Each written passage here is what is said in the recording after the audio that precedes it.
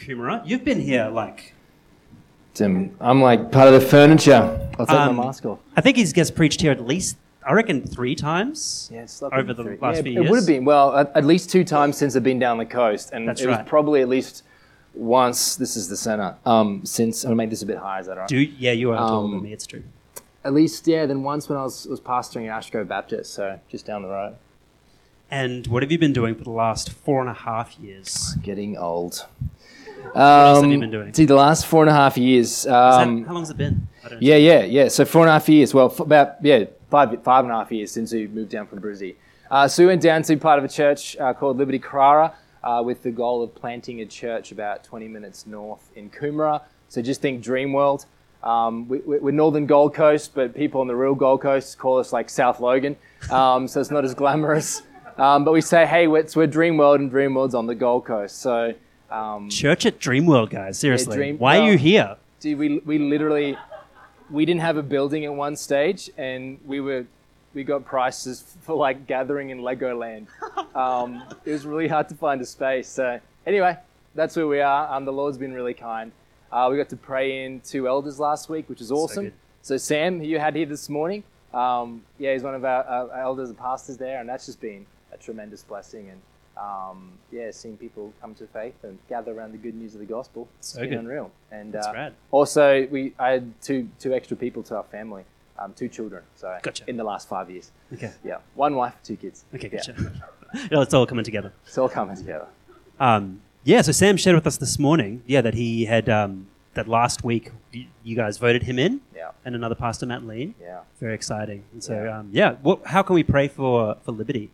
Yeah.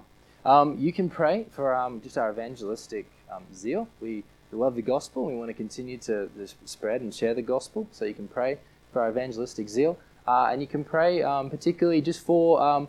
There's a lot of spouses where one spouse comes to church and worships Jesus, but one doesn't, and that comes with particular difficulties. So just pray for the spouses of those at Liberty as well. That'd be cool. Wonderful.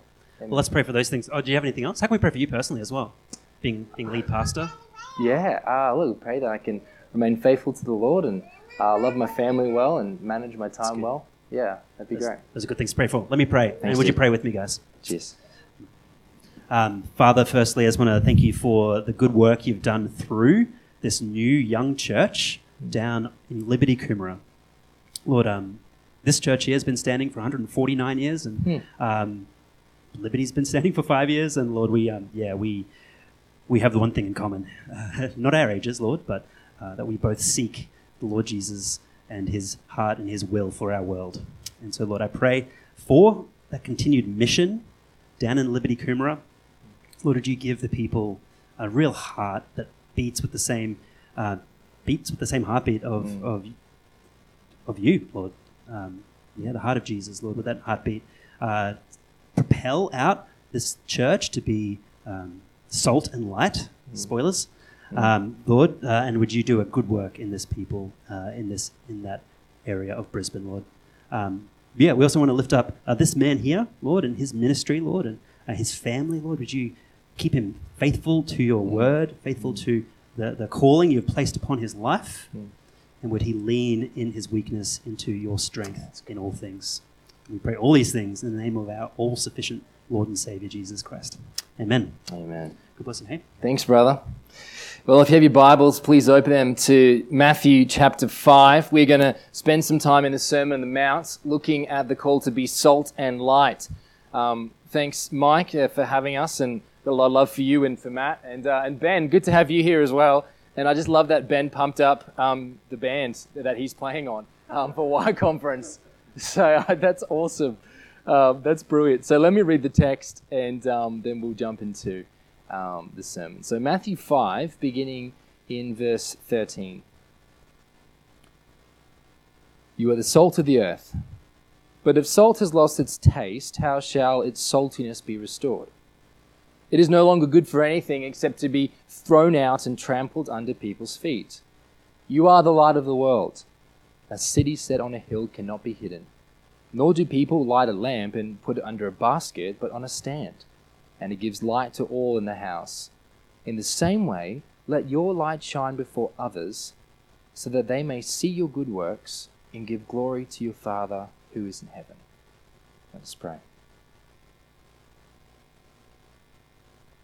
Father, your word is true, and your word is good. Your word has the power to divide the thoughts, intentions of the heart. And we pray, God, that this evening you would give us ears to hear and eyes to see. Would your Holy Spirit empower us to now encounter you through your word. And we pray this in your wonderful name. Amen. So our teaching text is from Jesus' Sermon on the Mount. And the Sermon on the Mount, really, if you were to summarize it, is Jesus describing what it looks like to live as a Christian when Jesus is your king. What does life in the kingdom look like? Now, he's been describing a life that is, in fact, quite distinct. Now, there's a bunch of ways that people can be distinct. There's certain subcultures that arise, particularly around urban central cities, around distinct subcultures. So you think of the hippies that kind of rose up through the 60s. Before them, it was the beatniks. And then, the 90s, I don't know, just kind of people dressing weird and whatnot. Then you had, anyone get through like a bit of an emo phase? An emo rocker phase? There's a few of it. It was a wonderful phase. And then the rise of the hipster and the metrosexual before that. Hipsters kind of lost a bit of ground, right? It's kind of phased out. It's become mainstream. It's not as distinct. And apparently, there's yuckers. Has anyone heard this? Young urban creatives, also called soft bogan or eco bogan, which is just amazing. It kind of just gives me a picture of like, I don't know, like Moray Field on like, I don't know, something crazy. But there's these like distinctive subcultures, and Christians are similar as well, right? We've got this distinctiveness about us that Jesus is going to ask us here, that he really wants us to retain if we're going to be any good in the world. In fact, he says, if you lose your saltiness, you are good to be thrown out, trampled underfoot, good for nothing. There's a call today to be distinct. As Jesus moved through the Sermon on the Mount, he has told people what it looks like to be in the kingdom. And firstly, the real question is, are you in the kingdom? So when Jesus starts the Sermon on the Mount, he's head up to the mountain, he's got the crowds there, he speaks to his disciples, and he opens his mouth and said, "Blessed are the poor in spirit, for theirs is the kingdom of heaven." He kind of gives them the kingdom of heaven. He says, enter into the kingdom. So are you in the kingdom? When he says now, you are salt of the earth, it's not like he's giving you an option. If you're in the kingdom, you are salt of the earth. It's not you might be salt, you might not be. No. You are salt of the earth, just as because you've entered into the kingdom. You're in the kingdom. So are you in the kingdom? That's where he begins. He kind of moves through then painting a picture of the Beatitudes, of what a Christian looks like. Meek, gentle, lowly, peacemakers. This is this kind of paints a picture describing the Christian life. So now that he's asked, are you in the kingdom? And he's kind of painted a picture of what life in the kingdom looks like, he now really raises the question, well, how on earth could a people like this make a difference in the world? You got to remember, we're standing here a couple thousand years later on the back end of Christianity's global success. But when you're just a handful of disciples on a mountaintop with a Galilean teacher, and he's just said, oh, by the way, you're going to be light to the world, that can be pretty daunting. What are you going to do with a bunch of meek, humble, gentle people who are persecuted? How on earth are they ever going to impact this world? Well, they do it because they're salt and they're light. Two metaphors to picture how disciples leave an impression on the world. You are the salt of the earth. Salt has lost its taste. How shall its saltiness be restored? Now, when it comes to understanding and applying metaphors, it's good to let them stand on their own 2 feet instead of making them run on all 4s. It's remarkable the amount of things that salt can be applied to, and particularly also with light. But the thing that both metaphors have in common is this: they both have a distinct impact, a noticeable impact on the world. So take salt, for instance. Salt was used to put on meat to preserve meat back in the day. Before there were refrigerators, meat would go off quite quickly. So you'd have your meat, you'd rub salt in it, and that would keep it, alive and well, or you could place it in a saline solution to keep it from decaying. Now, it's true that salt also has a flavoursome dimension to it.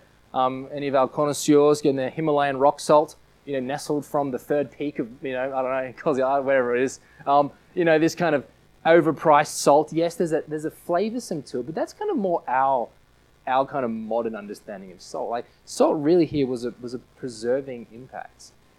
So Jesus is saying, hey Christians, you are to have a preserving impact in the world. You are salt of the world. People of God were always meant to have an impact on the world. Think of Israel. These people were, in fact, recipients of the covenant of salt, which is what it's called in Numbers 18:19. They were to have an enduring, long-lasting relationship not only with God, but with their world. To be able to continue to witness to the world. They were chosen for a purpose, to be distinct, to be set-apart agents in the world for preservation. Israel was also to be a light to the nations. And so you're a disciple growing up around kind of Jewish world, the teachings of Torah. You're now hearing Jesus say that you here, believers, you here who are about to enter into my kingdom, you're the salt of the world, salt of the earth, light of the world. You, the meek, the humble, the persecuted, you are going to have a preserving impact, not just of Israel, not just in the little region around, but the world. It'd be quite intimidating. You're going to help function as a preserving agent in a world of decay. Now, can we all agree that our world is in a bit of a state right now of decay? It does. I don't have to throw charts up and stats up. I think many of us can just take a walk outside or turn the telly on. Our world's in a bit of a state. But did you know what our grandparents thought of the world? They thought it was in a bit of a state as well. Bit of a state of decay. And do you know what their grandparents thought too? Gee, the world's in a bit of a state. See, the truth is, ever since the fall, the world has been in a bit of a state of decay. And by God's grace, through both common grace, but through the people of God, there's been a preserving agent at work in the world. Here it's through the lives of Christians. Truth is, though, we haven't really progressed too far when it comes to depravity. I was reading an article earlier in this year, and we're in an interesting moment right now because culture is actually kind of so decayed and so depraved. They've actually begun looking to Christians as the preserving power to help the decay of society. Listen to one writer, Emma Wood is her name. She was writing an article addressing the sexual assault pandemic that we're in, this kind of culture that we live in Australia. And her insight was that a recreational view of sex was significantly contributing to a sexual assault culture. And here's what she said. This was her proposal to deal with it. If we're going to deal with it, they will need to re-inculcate in students a sense of the significance and profundity of sex, and dare I say it, reintroduce students to the concept of courtship and romance. Religious schools ought to be stepping up to this challenge with particular vigor, as their faith traditions contain some of the most beautiful articulations of the significance view, the biblical description of sexual union as two becoming one flesh. So she has tabled one of the solutions to the current decay in our world is that religious institutions, schools and churches need to step up to the plate and start teaching out a significance view of sex. Otherwise, this kind of pandemic of sexual assault culture is going to get out of control. Did you catch what she needs most? A distinct sexual ethic. I think that's a call to be salt. That's a call to be light, to be distinct, to have an impact. If you lose your distinctiveness, you're going to lose your impact. If our sexual ethics just mimic the world, we'd have nothing to offer them in that particular realm. In fact, we would be literally good for nothing. And that's what he says, that's what Jesus says next. Look at verse 13. It says, "You are the salt of the world, but if salt has lost its taste, how shall its saltiness be restored?" It's no longer good for anything, except to be thrown out and trampled under people's feet. So the world that we live in is a dangerous world, morally speaking. Now, it's also dangerous because it's a world that can actually kind of impact you. And so there's a warning for Christians that in our attempt to be salt, to have an impact on the world, we've got to be careful that the world isn't having an impact on us. Can you think of friends, family, perhaps with good intentions, wanting to engage certain spheres of society, maybe they went to uni hoping to make a difference, but ended up getting swallowed up in that culture. I had plenty of friends enter the music scene. They wanted to impact for good and impact for God, and fell prey to the typical story of sex, drugs, and rock and roll. They were salt of the earth. They lost their saltiness. They lost their distinction. Salt isn't to lose its taste, for how will it be restored, you say? Now, some of the scientists in the room are going to raise their hand and say, Darren, I know about salt. Sodium chloride, this is in fact quite a stable compound, which it is, chemically speaking. Sodium chloride is more stable than, say, nitroglycerin, which is dynamite. If you've got any of that, make sure you store it well. If you're storing it, you've got bigger issues that Mike would love to talk to you about afterwards. So salt can't lose its saltiness per se. It can't. It is what it is. But it can be thinned out, diluted, mixed in, adulterated, so to speak. So it can lose some of its taste, but also lose some of its power, some of its preserving power. So you lose your distinctiveness, lose your impact. And there is a kind of relevance to the world that is completely irrelevant, isn't there? One of the things Red Frog's ministries down at school is that makes us quite relevant is the fact that we're not drinking and shooting up with the schoolies. Not that we come across too many of them shooting up, but we get the after effects. But we're distinct. If we just start joining in the party with them, we're not going to be much use. And Christians are to be distinct. Lose your distinctiveness, lose your impact. Could you imagine if Emma Wood's article in discovering one of the issues of this recreational view of sex went looking for a significant view of sex and went looking to the church, but couldn't find that the church had anything to offer? That we'd become so non-political, liberal in our application of Scripture that we were no different to the world? What hope would we have? Lose your distinctiveness, lose your impact. Salt without saltiness is literally good for nothing. There's that stage when you have chewing gum that the distinct gum flavor begins to disappear. How many of you know what I'm talking about? If you grew up when you could get the 10-cent gum with the tattoo on it, anyone get those growing up? You'd have about 15 seconds of joy, and then that thing was like tar.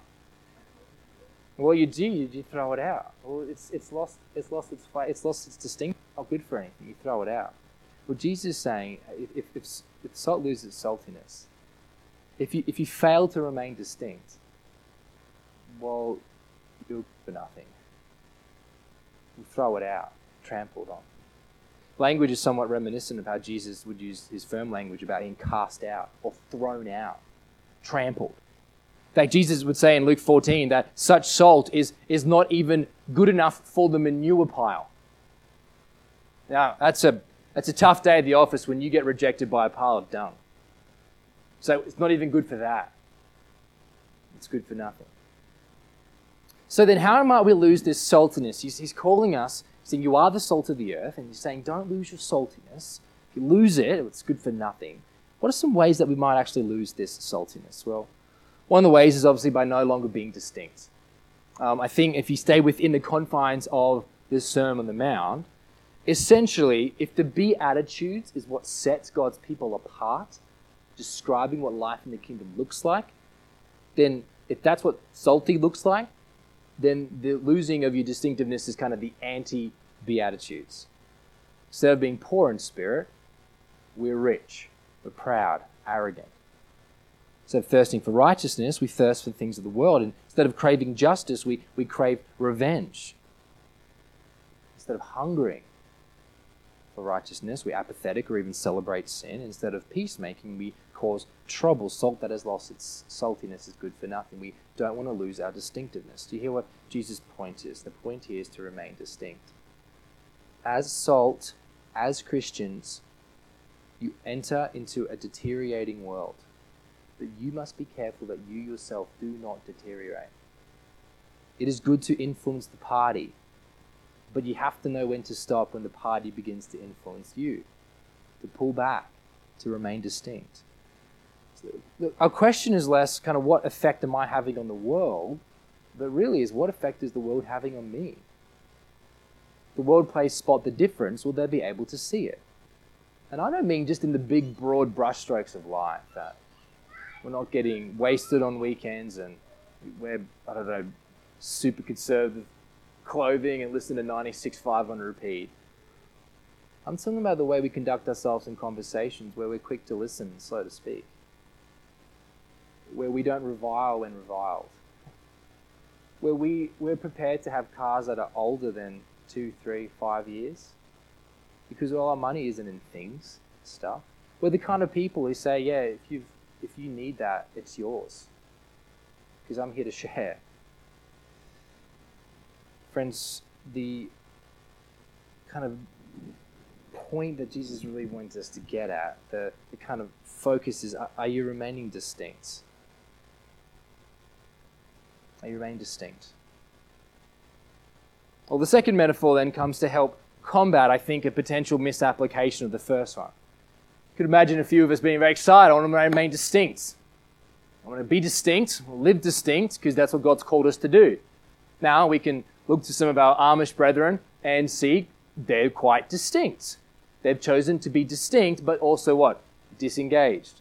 So the first metaphor calls us to be distinct. The second metaphor cautions us against disengaging, but rather engaging with the world in order to be seen.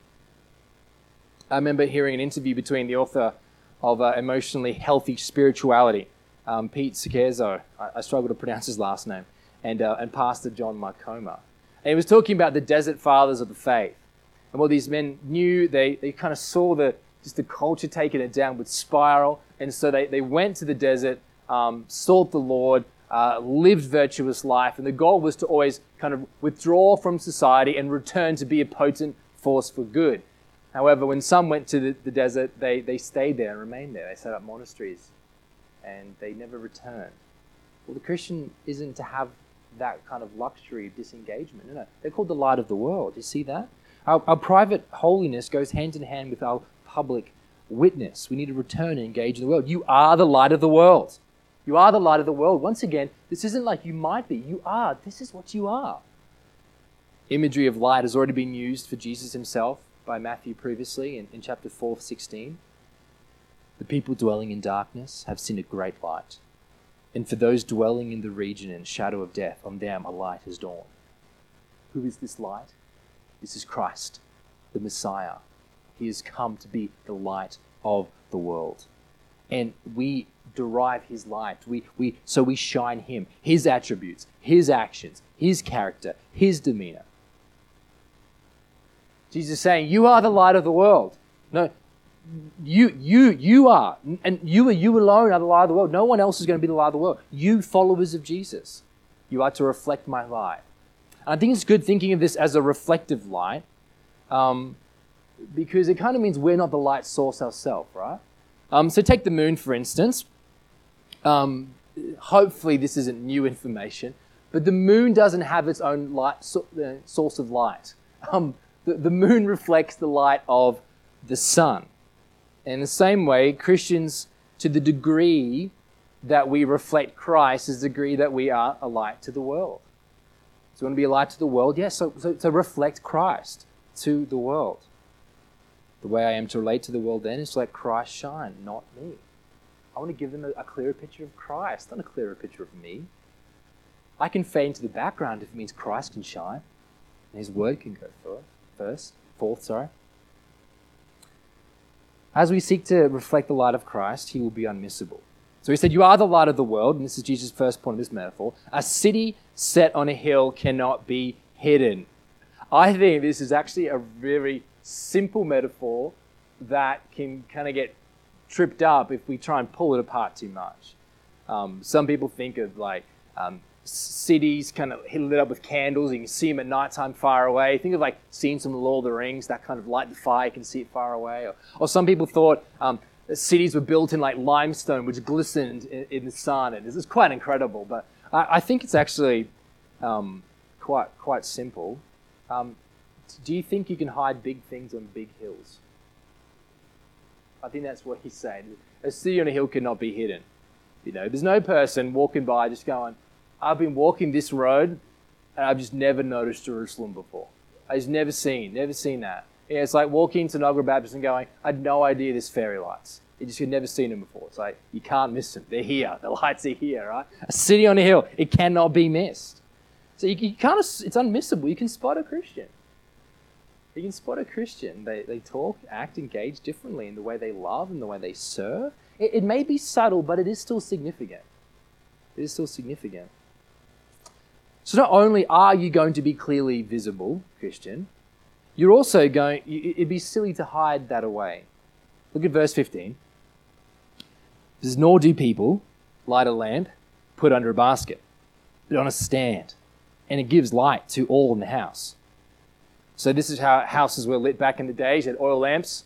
Oil lamps light the little lamp, didn't have electricity, and so with a little oil lamp, we have light, we can see, we can navigate our way around the house. Now, a couple months back, I was at a midweek gathering, and the power went out. And it was one of those moments, because growing up, power went out pretty frequently when I was younger, and it's kind of rare these days for the power to go out. And the power went out, and it was good that the couple hosting came out, and they brought some candles, and I made a seance joke and then repented in the gathering. And but it'd be so weird if in this moment the host, or imagine here tonight, imagine if it was dark and the lights went out. So Mike gets some candles out, so we can keep going on with the service. And what Mike does is, he says, just give me a moment. He grabs his candles, and he walks behind a baptismal area, puts them behind a curtain, and walks back down, says, all right, we're good to go now. Pray for Mike. Because when you light candles to give light, you know what you don't do with them? You don't go and put them away. You actually, the purpose of lighting and bringing it out, so what? So it can be seen. You are the light of the world. Friends, you are unmissable. And because you're unmissable, it would be foolish to hide your light away. Do you know how many people are walking in darkness in our world? How many friends and family do not know how to navigate properly the situations and circumstances they find themselves in? You're the light of the world. You get to help them navigate, to see clearly how to respond in circumstances, how to grieve well, how to grieve as those with hope. You have the good news of the gospel to help light their life, show them truth, reveal sin, their need for a Savior. Friends, you're the light of the world. You're unmissable. So don't hide it away. It would be bizarre. Just like we're tempted to lose our distinctiveness, we can also be tempted to hide the light. Can you think of times when maybe you've kind of hid the light of your faith? Your conversations where you had opportunity to either speak up for the Lord or clarify a misconception of Jesus or speak up for the good of others, but you kind of held back. You didn't bring the light of the gospel to bear on that situation. Perhaps when people ask you what happened on the weekend, you don't tell them about the church thing, gathering with the other Christians. Tell them about other stuff you did because you're just not sure how it's going to go. Or maybe when others were partaking in some activities or actions that were sinful, and you wanted to fit in, but you just kind of joined in. You kind of hid the light. Lose your saltiness, lose your distinctiveness, lose your light. Well, friends, Jesus is saying, what kind of impact do Christians have in the world? Well, they are to live out a distinctly Christian life that helps light the path to reality, to human flourishing, to God himself. This light is to be seen. So you see the purpose here then in verse 16. In the same way, let your light shine before others so that they may see your good works and give glory to your Father who is in heaven.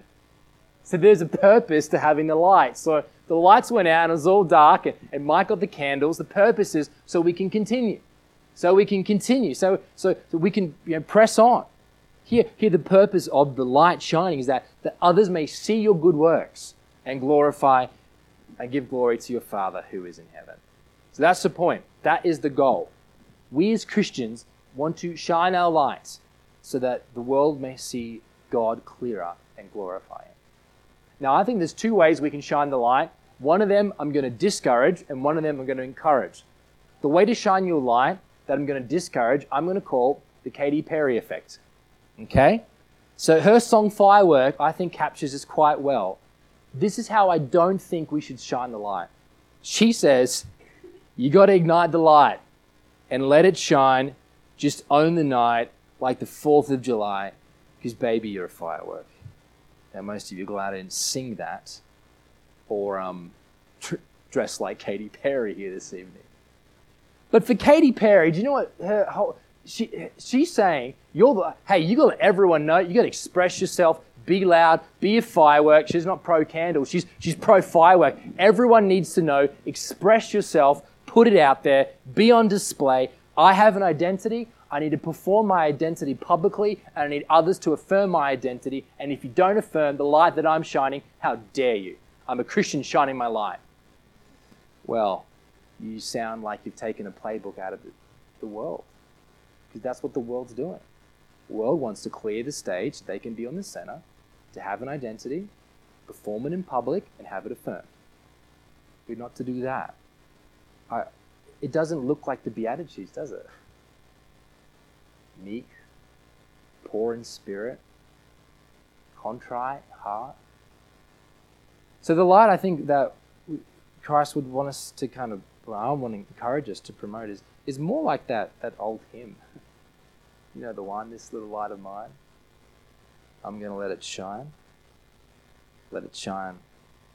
Let it shine. Let it shine. See, it's a little light, isn't it? In a really dark room, you don't need much light. In fact, if you've ever been to concerts and there's that moment when they're like, pull out your torch phone. You get your little torch phone out. There's one guy with like a Nokia 3315 or something, and everyone turns their little light on. There's no floodlights, no fireworks. All of a sudden, the whole place is lit up. And it takes a little light to push back the darkness. Small actions, done repeatedly over a long time, can have big impacts. The commitment of a few can lead to the influence of many. It only takes one person in a team, one person in an office, one person in a family, one teacher in a school to bring about change, to be the light, to see something people preserved, one friend in a group to do good works. In Noga Baptist, there's however many here this evening. On the grand scale of population in Brisbane, this isn't a great deal. You're the light of the world. And God has ordained that through this church, with its 100+ year legacy, the light is still shining, and it will continue to shine bright through people like you. Continue to light the path so people can see God more clearly. And you do it through your good works. So sometimes in our good gospel Bible-believing churches, emphasis on grace, we can sometimes be a bit hesitant to talk about good works. But good works are great if you put them in the right order. Saved by grace, for what reason? Well, your workmanship created by Jesus Christ for good works. So, Christian is to get about good works. I think good works are anything that is done in obedience to Jesus. Anything that is done in obedience to Jesus. Anything that is offered up in faith. I think it looks like the Beatitudes. I think it involves both words and involves deeds. So, a gospel demonstration and a gospel proclamation. I think good works looks like many of the things that Jesus says next in the Sermon on the Mount. Things like loving your enemies, cutting off sin in your life, forgiving others, reconciling. So good works just looks like living the life of the kingdom out. To shine that light, as one commentator said, he said, such Christians refuse to rob their employers by being lazy on the job, or to rob their employees by succumbing to greed and stinginess. They are the first to help a colleague in difficulty. They're the last to return a barbed reply. They honestly desire the advancement of others' interests and honestly dislike smutty humor. They're meek in personal demeanor. They are bold in righteous pursuits. These are conspicuous acts of goodness, visible demonstrations of invisible quality. And notice they're quite simple, but friends, they're potent. Small actions done repeatedly over time have a big impact. So do good works. Do good works. Let it shine. Not in order to change the world. God will do that. We trust him. But to be a faithful presence. So don't think you need to do big things. It is true that things like prison reform, the establishment of universities and hospitals, and the abolition of slavery, these were grand things that were initiated by Christians. Praise God. Statistically speaking, that may not be us in this room. But you can love your neighbors well. You can be the best employee your boss has seen. You can be a faithful friend. All these grand gestures that were initiated by Christians came off the back of the early church, who helped the poor, ministered to the leper, adopted children who were abandoned on the side of the road. And they're the kind of people who shared money and shared their food, but didn't share their wives. Good works, light of the world. They let it shine. So not all shining lights need to be floodlights. Leave the Katy Perry effect and more like the old hymn. Another example from Philippians 2:14 to 15. And I share these just because I just want to take the pressure off what this good works is going to look like. What it looks like for you this evening and tomorrow to shine light. Well, look at Philippians 2:14 says this. It says, "Do all things without grumbling or disputing, that you may be blameless and innocent, children of God, without blemish in the midst of a crooked and twisted generation, among whom you shine as lights in the world." You want to shine the light of Christ this week? Are you ready for it? Don't grumble. Don't whinge. Don't complain. How many of us are going to need the grace of God by tomorrow afternoon? How many of us will need the grace of God by this evening? Don't get into arguments, shine as light. But it's that simple. So I don't want to get too prescriptive of what it looks like. It's going to look like 100 different things in 100 different contexts. But figure it out. Does it look like the Beatitudes? Does it look like Christ would live this out? Is it done by faith for God's glory and others' good? I'm convinced that a life spent cultivating private holiness will be of the most public good. Our conduct will help shine as people see a clearer picture of Jesus. I think a great example of this, I don't know so if you watch the Olympics, the Australian high jumper Nicola McDermott, is anyone familiar with her? It was wonderful. She's getting a post, she's got silver medal, Australian records, she's getting interviewed, and this interview, which is actually quite incredible, because so he said to her, this is a transcript, he said, "You've done your job. There's so many questions I want to ask you, but I'll start with your faith. When did this become such a significant part of your life?" I was trying to get my wife, come listen to this. He's asking about Christians' faith on live television. It's like kind of watching a potential car crash about to happen, or it could be really good. It could go either way. Let's sit down and watch, grab the popcorn. Sorry, we're there. And this was amazing. She said, "I think as a teenager, I was always an outcast. I got welcomed into a faith community that loved me. And I just remember encountering God's love, and it changed the way I thought of myself as a misfit, why I was created so tall and stuff. And it gave me passion and purpose to use it. In 2017 was my big moment when it flicked a switch. Listen, this is what live television. And I decided to pursue God over sport. Whatever comes from sport is a bonus. But I'm already complete and perfect and loved as a person regardless of it." She's shining the light, isn't she? But do you know she's also the product of other Christians who shone their light? She's exposed to a Christian community who loved her, welcomed her in, taught her, proclaimed to her the gospel. She now gets to be part of the reflecting light of Christ. And yes, this interview might have been viewed by millions around the world, but it comes off her behind-the-scenes work of leading Bible studies for athletes offering prayer. And in 2017, co-founding a faith support group because she knows the difficulty of being a Christian in the athletic arena. Light of Christ, others to glorify God. Now, I don't want to paint the picture that everyone's going to be as supportive. It is true, not everyone will like the light that you shine. Just before this, Jesus said, you'll be persecuted. Persecutions will come your way. Blessed are you. It's super encouraging talk from Jesus. But this is true. See, if everyone loved us, then you wouldn't need any encouragement to remain visible. Right? Because if everyone loved the Christian, it'd be pretty easy to demonstrate your Christianity. But not everyone does like the light. In fact, they like the darkness. And so they're going to oppose you. There's a story of English martyrs, Hugh Latimer and Nicholas Ridley, who were taken to the stake to be burned for their opposition to the Roman Catholic Church. And Latimer turned to Ridley and said, "Be of good cheer, brother Ridley. We have lighted such a candle in England as by the grace of God shall never be put out." Burned at the stake. But their lives were lights all along. They were asked to change their convictions.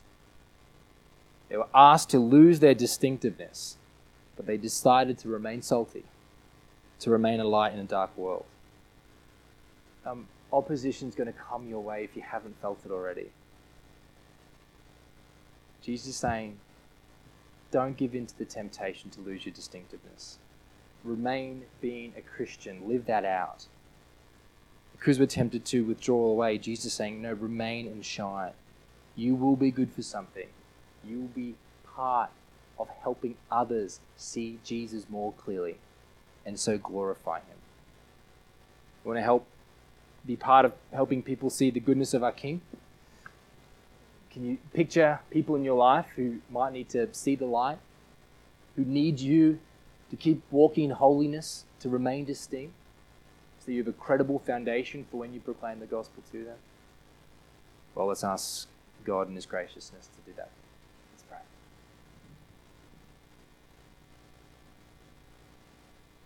Father, the only way we can be light is because you are the light. And the only way we can remain distinct is because you remain distinct. Father, your Spirit empowers us, Lord, to be able to withstand the temptation to dilute, to compromise, to just take a bit of the world into our lives, Lord. We just pray for your Spirit's power to resist that, Lord. Help us to be distinct. Help us to be encouraged from the person and life of Christ. We didn't compromise, but remain faithful. I pray a blessing over Melbourne Baptist Church. I ask, Lord Jesus, the full presence and power of God would continue to fill them. God, there with renewed minds, would see you with greater clarity and conviction and love and delight, and they, Lord, would be continually filled for Christ's exalting ministry. They are a city on a hill up here, Lord Jesus. They are a light to the world. I pray they may know the joy of that and see the fruit of others glorifying God. I pray these things in your name. Amen.